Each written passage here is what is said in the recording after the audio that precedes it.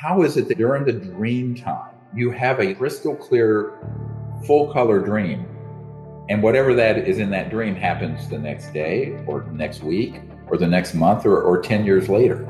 How does that happen? Think about it.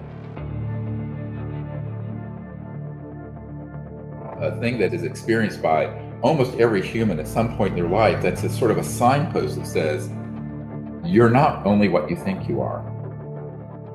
All I'm going to do is help you remember who you really are and give you some techniques that facilitate the sharpening of that ability. You can begin to practice that on a nightly basis, and as you do it, you will be stunned at how accurate you will become in getting that information. Ritambhara Pragya, the level where all things can be known. Everything can be known, past, present, future. What you have just heard, I would say a handful of people on Earth know, even in classified projects. It's highly compartmented.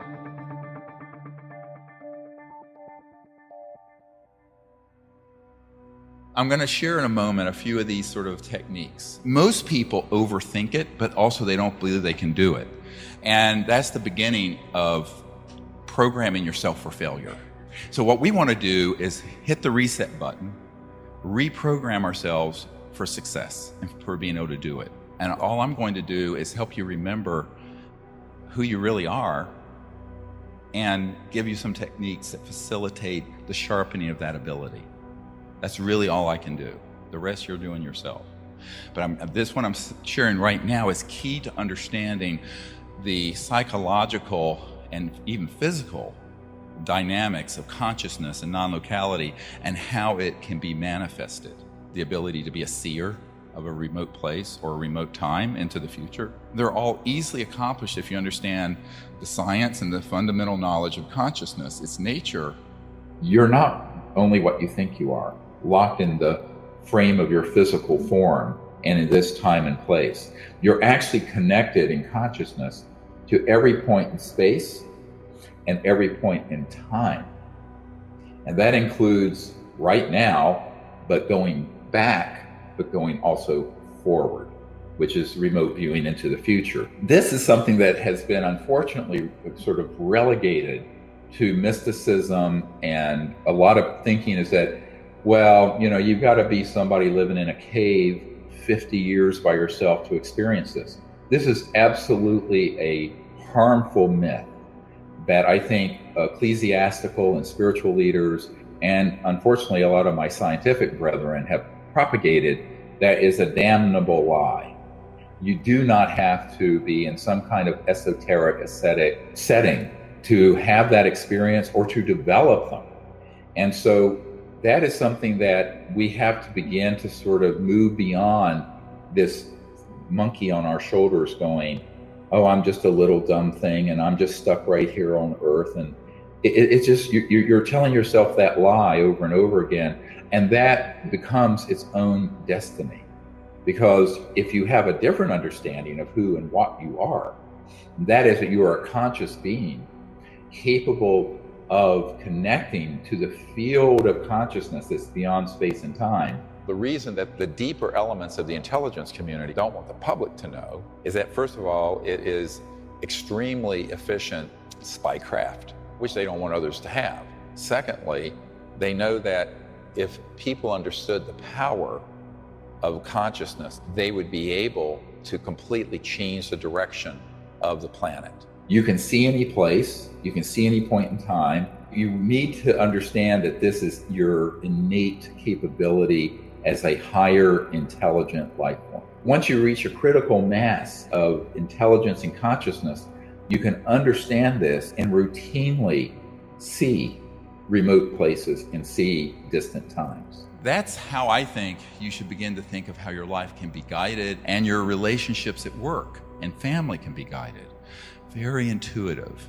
Those of you who are critical, remember that there's science and there's objective knowledge and intellect, and then there's the consciousness that can sense and feel and know. And if you develop this ability, you will save lives. And in your normal everyday work, whoever you are, I mean, if you're a teacher and you're dealing with a student, intuiting what that person needs and what you need to teach. You following this? Be with me for a moment. What I would like to do now is just do an experiment taking you through these steps, and you can do this at home. If you're in a group of 3 or 4 people, get a box or a basket, and one person goes out of the room and puts any object in it, and the others have no idea. Now, here are the steps to it. Step 1, if you're going to not just do it on the fly instantly, you go into this quiet state of meditation and forget about targeting what you're remote viewing. Just stick with the process of experiencing the awake mind and do the meditation technique using either the breathing technique or the mantra or both, or whatever fires your rocket. And when you're in a deep, quiet state, instead of guessing what is in the box, just let your mind rest on it and ask to know what it is. You might see it, you might get the word for it, you may get an aspect of it. The key thing is to not intellectualize it or start just guessing like some kind of parlor trick or kindergarten game. And that's what most people do. So you have to kind of be brutally honest with yourself. Am I sensing this, or I'm just guessing? Now, initially, you may not know. Your mind may start pulling in all sorts of things. The other thing to understand is that what the mind does, here's the trick, and this is the real art and science of this. When you begin to sense something, you will begin to get something that is an accurate, objectively true remote view data point. And then the mind will start doing the monkey mind thing and leapfrog ahead of the process of just sensing and knowing what it is and filling in the blanks from your memory store. How do you distinguish and discern the difference? Practice. Because the more you practice it, the more you're going to realize when you're doing that and when you're not. And I will say this, if you do this often enough, this technique I just described with a box or something else where you don't know what it is, you'll begin to know what it feels like in your heart, in your gut, when it's an accurate perception. And you'll know what it feels like when it was just something that your mind began to confabulate and make up.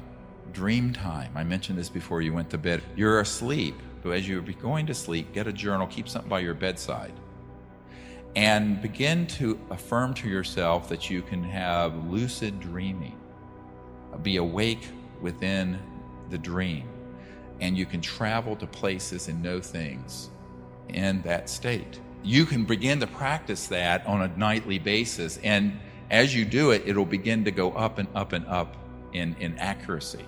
I have found that if you're in a very deep, relaxed state, or even taking a nap, but you just gently intend as you're going in and out of the dream state or sleep state or in and out of the quiet meditative state to know something.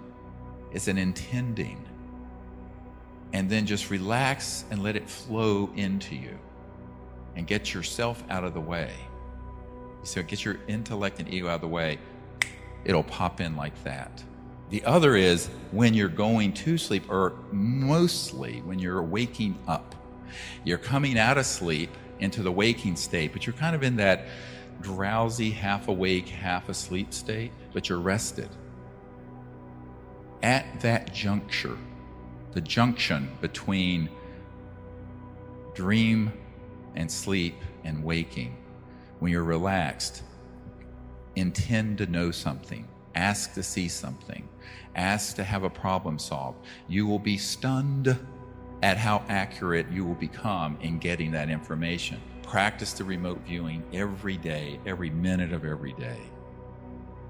Be in a mindful state.